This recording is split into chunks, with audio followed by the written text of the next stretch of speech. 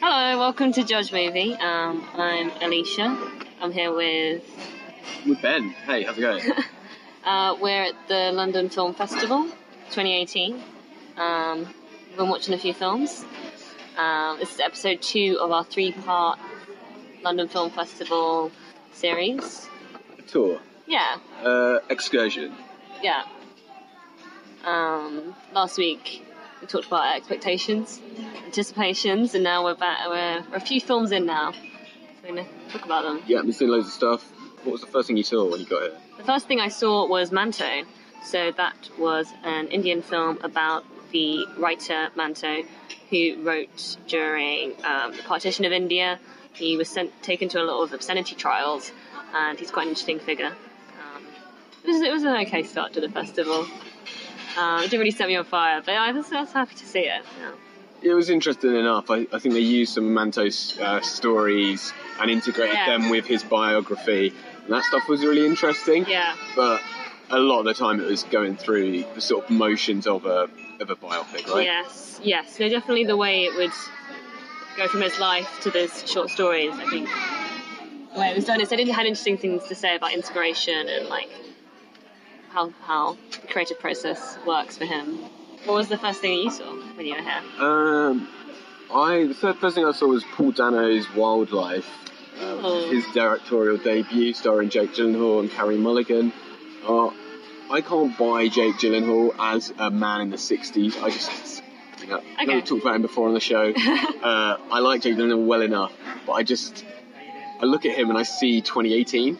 Sure. And that was the first barrier. The second barrier was this is a movie based on a Richard Ford story that's, nothing that we've really seen before, that we haven't seen before. It's quite cliched, it's kind of dull, the actors are fine in it. I feel like Paul Dano knows where to stick the camera, but this is clearly a directorial debut, and I think it's getting a little bit more praise than it maybe warrants. It's quite sort of unmemorable, I'd say. Okay. How's Carey Mulligan?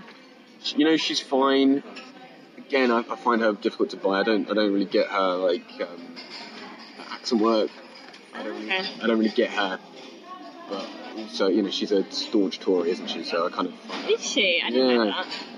So how would you describe the sort of atmosphere so far? Good, exciting. There's a lot of young people here, which is really good to see. Massive queues. I got to the Widows at 7 in the morning. Anticipating a huge queue, and so I was right at the front. It was cool. What sort of time did you get for that one? I got there at 7:30, and I was 5th in the queue. And then it started to go around the block, so that was exciting. It was definitely a good way to sort of kick off the festival, and there were definitely a lot of young people who were there at the beginning to just really secure their seats. So exciting. I think that reached a peak on Saturday with the Beautiful Boy screening. I didn't go to it, but I've seen that there was just a huge crowd of shallow babes. Is that what they're called?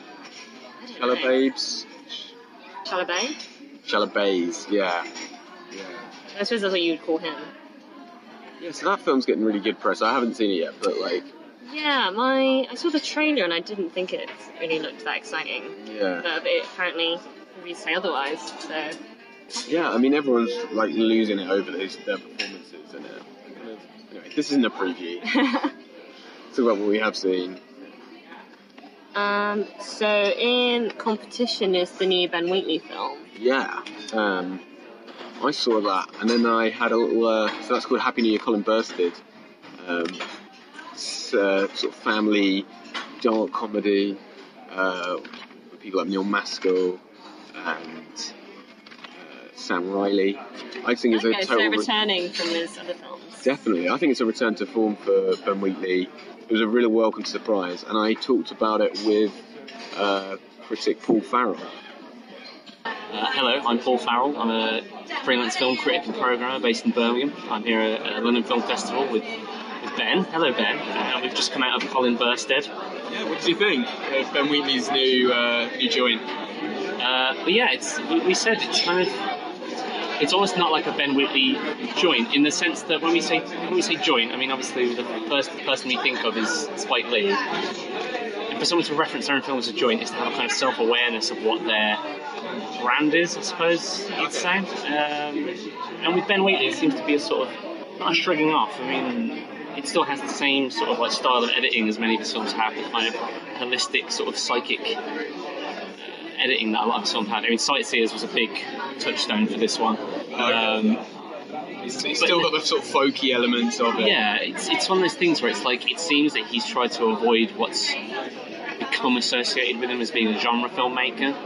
You always hear about sort of new wave of genre filmmakers and Ben Wheatley and Edgar Wright and all that sort of stuff. I think he uses his reputation to actually as a tool to, there's escalating tension throughout the movie, and like you were saying that you felt like maybe someone's just going to get stabbed at any point, and it holds up on that, but it's that puts you into the sort of family mindset, doesn't it? Yeah, for sure. Like kind of like this idea that the tension is always underlying, which is an obvious statement with this film, to be fair. But it's the way he uses music. There's a segment in the middle of the film. Clint Mansell made the score for this film, and he uses it very evocatively to fill in the gaps of silence, because it seems to like just sort of swell in and out of the proceedings. So it doesn't really illustrate what's going on. It's not used as kind of like a beat, but you go into these sort of montages which just start to underline almost the air in the room. Yeah, that's it. It's that feeling of like the encroaching drunkenness. Yeah, definitely. It's a film that starts to get more and more drunk. So to briefly explain, Happy New Year, Colin Burstead is set over one day, an evening. Neil Maskell plays Colin Burstead, who's set up a New Year's Eve party in a grand manor house for his family, where various tensions do arise. It's got a supporting cast including Charles Dance. Who else is there? Neil Maskell, Sam Riley's there. Sam Riley. Lots of figures from British TV and movies. Get lots of Game of Thrones people. And this is kind of like it's very much like Game of Thrones in the sense that there's this familial. It's almost like the dynasty are just falling apart, and there's people are like colluding with one another in a Machiavellian sort of bid for the throne of the household. Yes. We're making it sound a lot more epic than it is in the But film. it sort of is epic, you can feel this family. Emotionally, yeah, for sure. Like emotionally, it swings very broad. It swings like at everyone. But in terms of sort of like how it actually presents it, it's very subtle. It's very subtle. It really creeps up on you. Close-ups, handheld photography all the way through. It's like a party, like in the sense. One thing I really love is like these segments in the film where it's just people outside having a smoke, just kind of social smoking sort of elements of it. Weird talk, But that's where all the shit gets said. Like, and in this film, that's very much the case. It's very much into its sort of like almost Shakespearean kind of. Hubristic sort of tragedy amongst all the family, except for it's kind of scattershot everywhere. Everyone's getting a bit of the flack. It's not just Iago bringing down Othello. Like, Ooh, that sounds like fun. What else have you seen? You saw Thunder Road, didn't you, Jim Carrey? I did, yes. I saw Thunder Road, named after the Bruce Springsteen song. It's written, directed, and starring Jim Cummings, so triple threat. Doesn't he also have like a visual effects credit on it? And Yes, he's a very busy guy. Yeah. I was kind of reluctantly going along with it, 'cause, there's a lot of ego there, but I was definitely won over by the end. It's a comedy drama about a young cop whose mother has just died. He's going through a divorce. His relationship with his young kid is really strained. But it was really funny and really sad. It was this really great tragic comedy, and he really won me over. By the end, I was kind of choked up, and that was really special. do you think there is a lot of ego in that project, though? No, I think the character's often humiliated, so I feel like, no, not so much. Right. And how does it handle your sort of Blue Lives Matter context? I think it does handle it well, but I'm still not sure how it will go over. As I say, I was kind of reluctant to be so on side with him, but I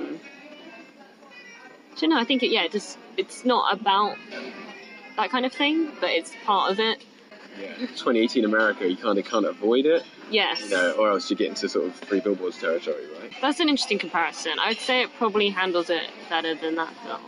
The way, but yeah, it does kind of occasionally touch on these issues, but oh god, it is a tricky one. I don't know what the reception will be, because it's phenomenal, but I don't know politically.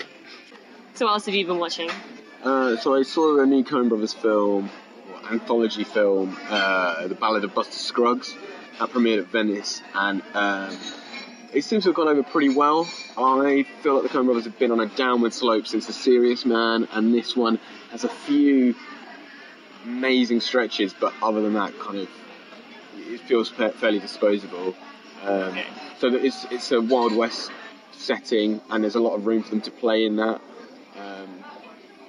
So there's stories like the titular Ballad of Buster Scruggs, which is Tim Blake Nelson as a singing, dancing murderer. That's really funny. Has some just wonderful like Coen-esque images, and that kicks it off. And I was like, oh, we're actually like moving in somewhere quite complimentary for their stuff. But then you get stories like there's one about Liam Neeson and he's a circus master, and his mate's got no arms and no legs, and he performs Shakespeare. And it's just kind of like the most wrong-headed thing they've ever done. It Really? Kind of really doesn't go anywhere, and just, I don't know, it seems sort of vaguely offensive. Then there's Tom Waits as a panning for gold guy. There's no dialogue in that, which is quite interesting. Coen Brothers' reliance on dialogue, I think, is something that holds them back up on the circular conversations. Once you've heard it like once or twice. That's cool. Dropping their iconic dialogue. Yeah. Okay. That one really works. And then there's an amazing story about the Oregon Trail, which culminates in an absolutely fantastic action sequence. And bits like that, you're like, shit, these guys can operate so well. But yeah, when it's just stuck with conversations, I just found it annoying. Okay. So as an anthology, does it feel like a bunch of little ideas that they can turn into big ideas, or is it cohesive? Some of them could probably have been stretched out to a whole movie, but, you know, I don't begrudge them for doing an anthology movie, and it does, like I'm saying, it is this sort of toy box of Western ideas. Okay. But okay, so it kind of lends itself to that. So it was made as a TV project for Netflix, and then they put it all together as one film instead. I don't know what drove that decision, but you can sort of see that. They're at that kind of stage in their career. They should be doing stuff like this. Yeah. But, they should. Yeah, I think they should be doing stuff where they can like just play. But I just don't know that it's all that. You saw Ashes Purest White. What did you think of that? We watched Ashes the Purest White, which is the new film from Jia Zhang Ke. Again, starring frequent collaborator Zhao Tao. That's his wife, isn't it? I think, the partners. And so they work together a lot. And she's playing a sort of gangster's mole who, I don't know, the film kind of tracks with her across a long period of time. And to the backdrop of it is this sort of Chinese industry and infrastructure of the director's hometown, which I think he's worked with a lot, the idea of change over time. Yeah. I didn't really enjoy it at the time. There'd be some amazing bits, this amazing performance from her, but I found it quite dull. But then afterwards I was like, there's so much going on, but I couldn't really connect the story about industry and infrastructure to the gangster storyline. I'm still mulling it over, I'm still trying to piece it together. Yeah, I think it's quite an elliptical film, and it's so measured in its pacing, but then it builds to these kind of amazing crescendos every so often, and so I was with it, even if bits of it are kind of dull. But I felt like it was purposefully kind of doing that slow cinema thing. And I really loved it. I don't know that it is totally coherent, all of those ideas, but this kind of deconstruction of the gangster's mole and where is her place if she stops being a mole. Who is she in Chinese society? Is kind of I found that really interesting. It's a great performance. It's one of the best films we've seen here in a way. I think, You were kind of down on it when we came out. Yeah, no, I did struggle with it. But I think in the end my Letterboxd rating did go up because I was just like, there's just so much there. But I wasn't enjoying it. It was also the third film I'd seen that day. Right. So as it began, I was like, this might not sit well.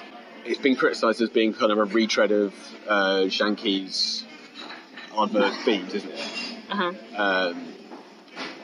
But I haven't seen any of his other movies, so for me, I found it really like interested in what it was saying. But I would also like to watch his other movies now. To Yeah, I'm definitely interested to see more. you know what Letterboxd rating went down for me was Girl, Okay. which when we came out of, I thought, you know, there's a lot. That's a Bruno Dant's film. It's a Belgian movie about a transgender girl trying to navigate life in a new school as a ballet dancer.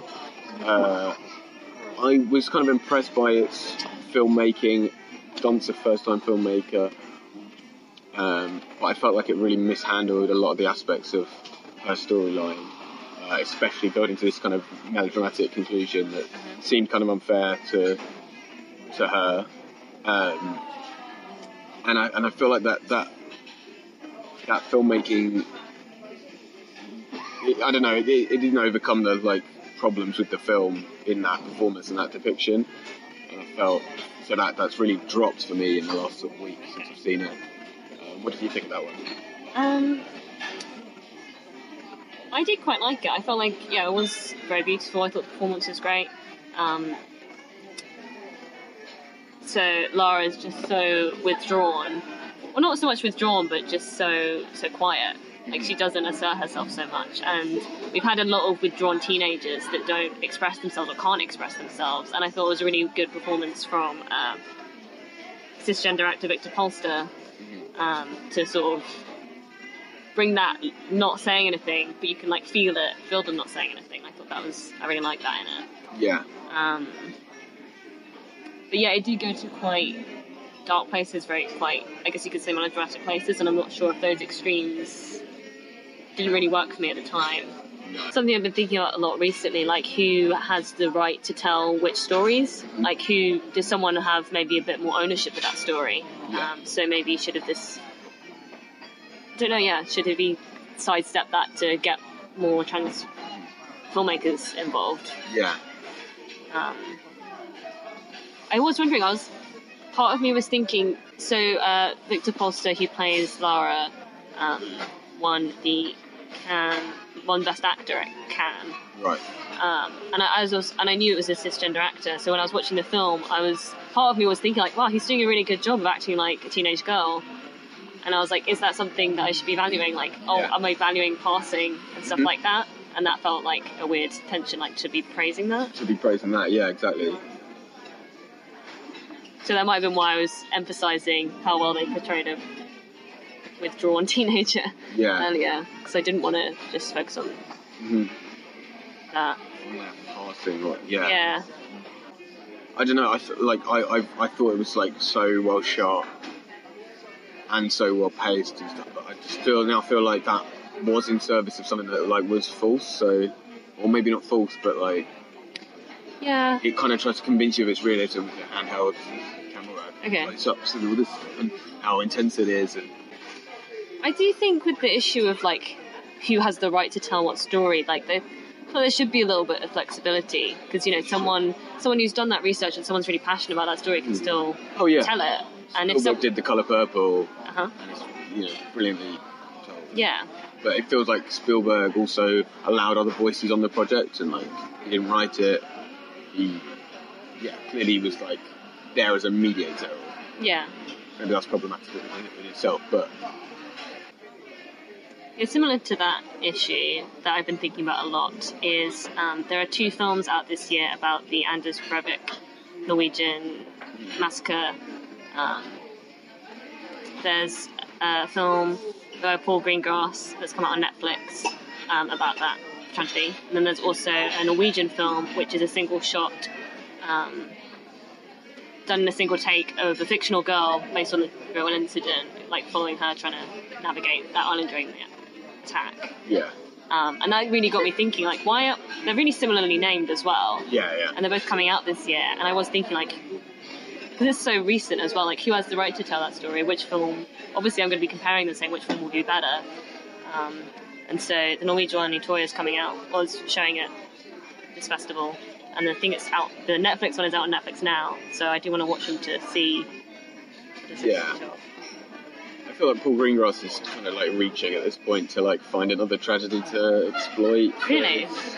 Like style, because this guy's literally gone between doing like Matt Damon thrillers and very somber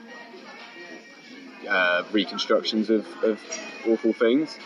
And like Captain Phillips was like a really good thrill ride, but it shouldn't have been like. And I feel like he's just so limited at this point as a director that I don't know what else he has to say. But I haven't seen the movie yet, so I don't want to comment. And as for like a one-take film, like we've seen those as well. What is that going to tell us about like Norwegian society or that event that we don't already know?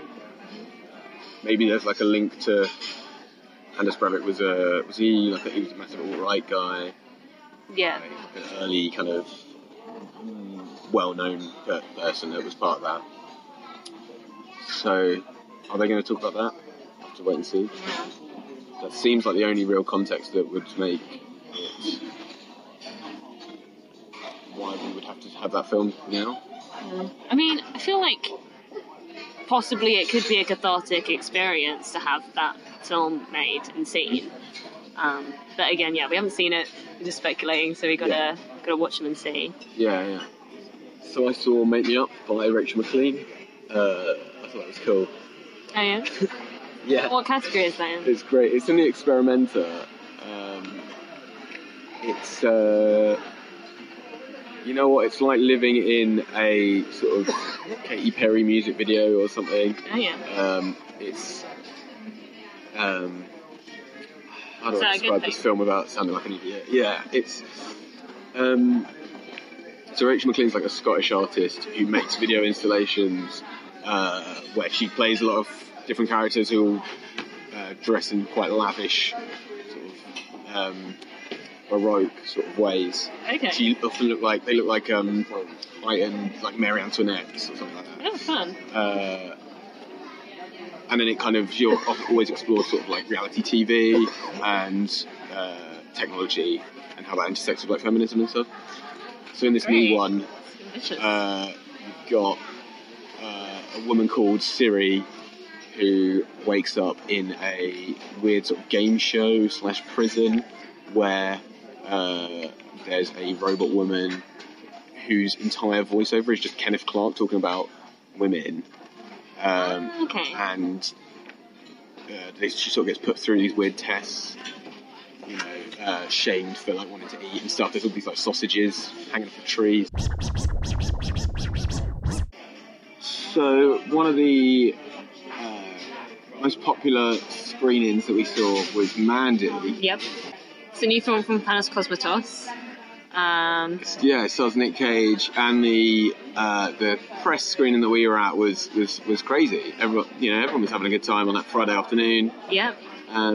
There was cheering. There was cheering, applause. Clapping. 2 bits of spontaneous applause. Yeah.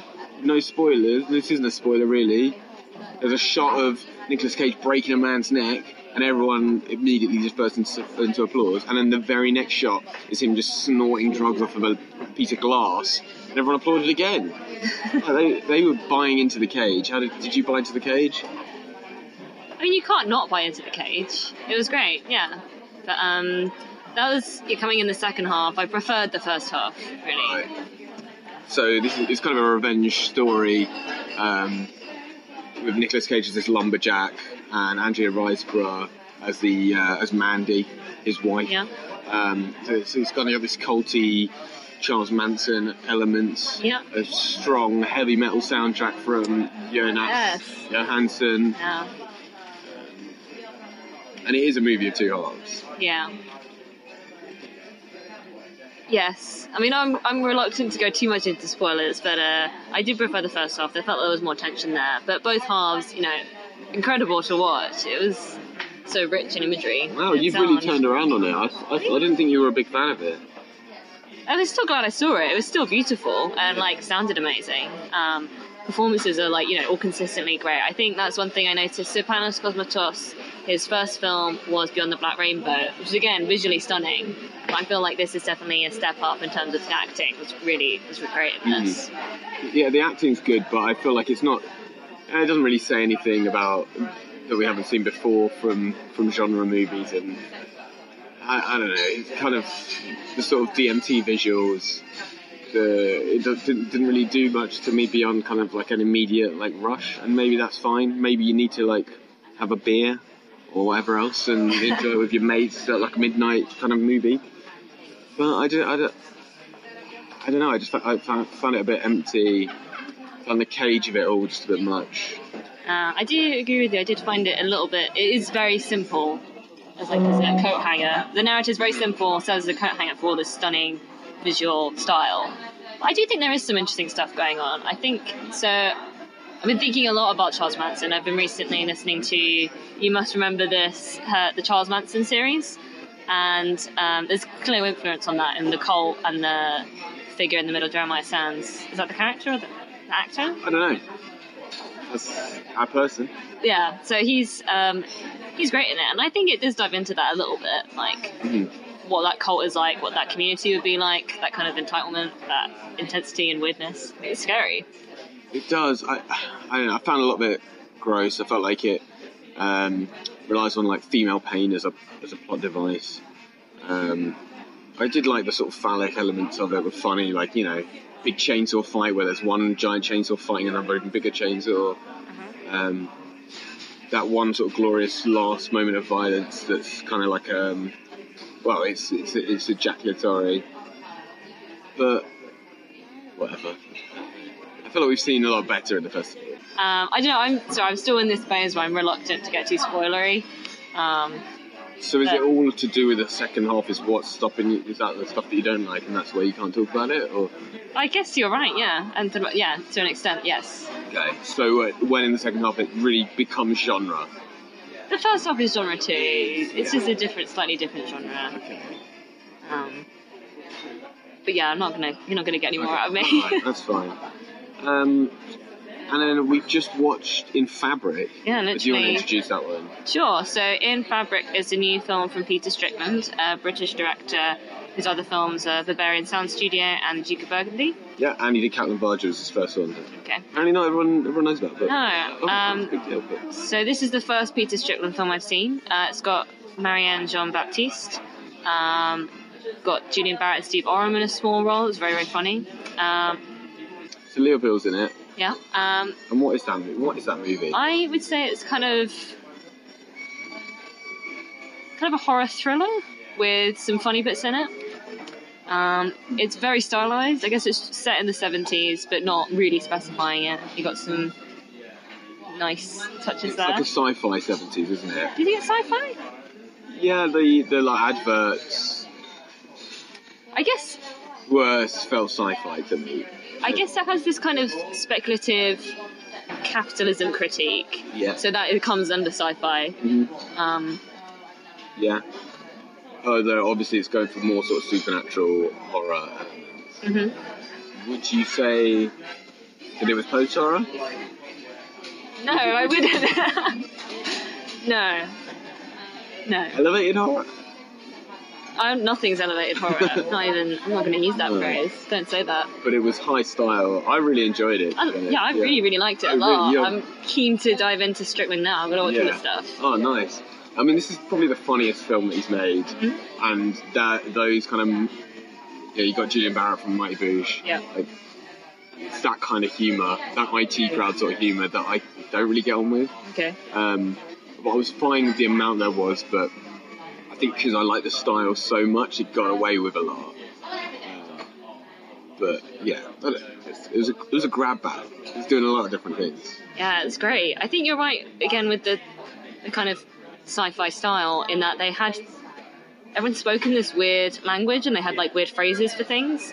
Like they didn't just say lunchtime; they said feeding time, and it had this. I think that's I'm not. Fresh from it, but I think that's what this kind of capitalist culture critique is. Sort of corporate language, but as if it's like gone through Google Translate, they turn something into Spanish and back or something, and is that kind of thing? Yeah. Which is weird and very strange, like stilted performances alongside more natural ones. I mean, Hayley Squires shows up in a supporting role. I felt like they'd kind of overwritten her character as this sort of nagging, soon-to-be wife for Leo Bill. I felt like her dialogue was wrong for how she performs. Okay, I didn't find that. I just enjoyed her being there. I think she's great, but I don't know.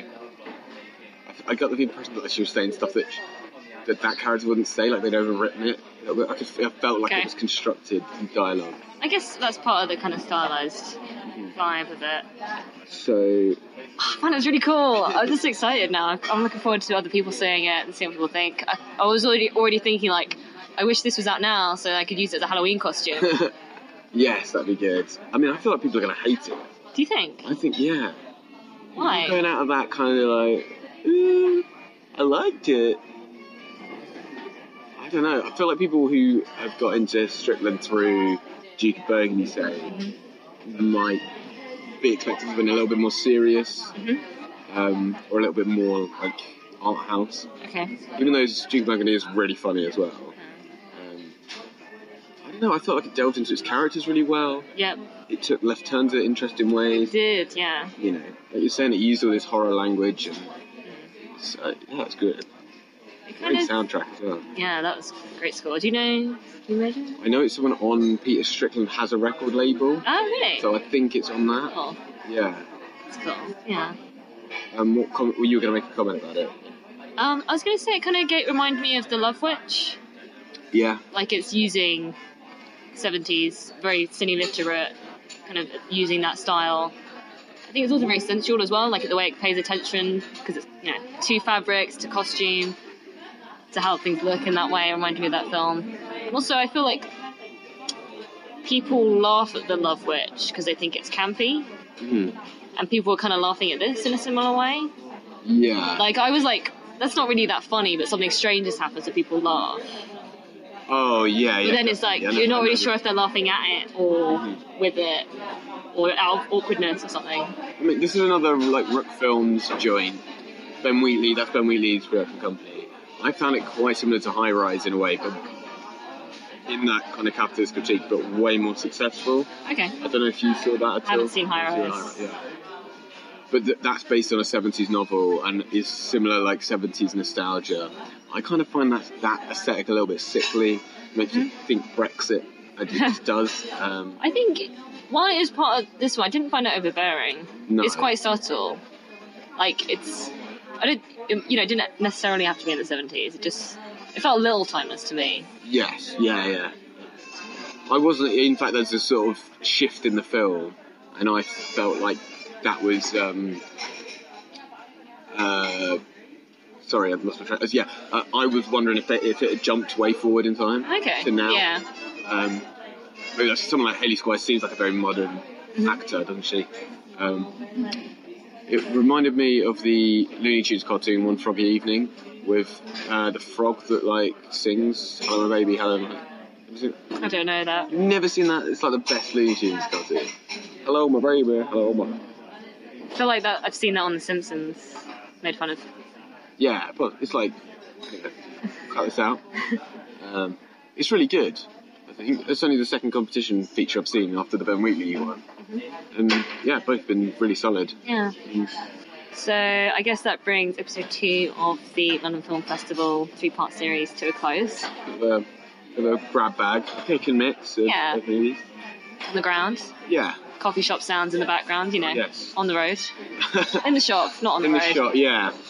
We'll get some car noises in for the next episode, and that will be on the road. Yeah.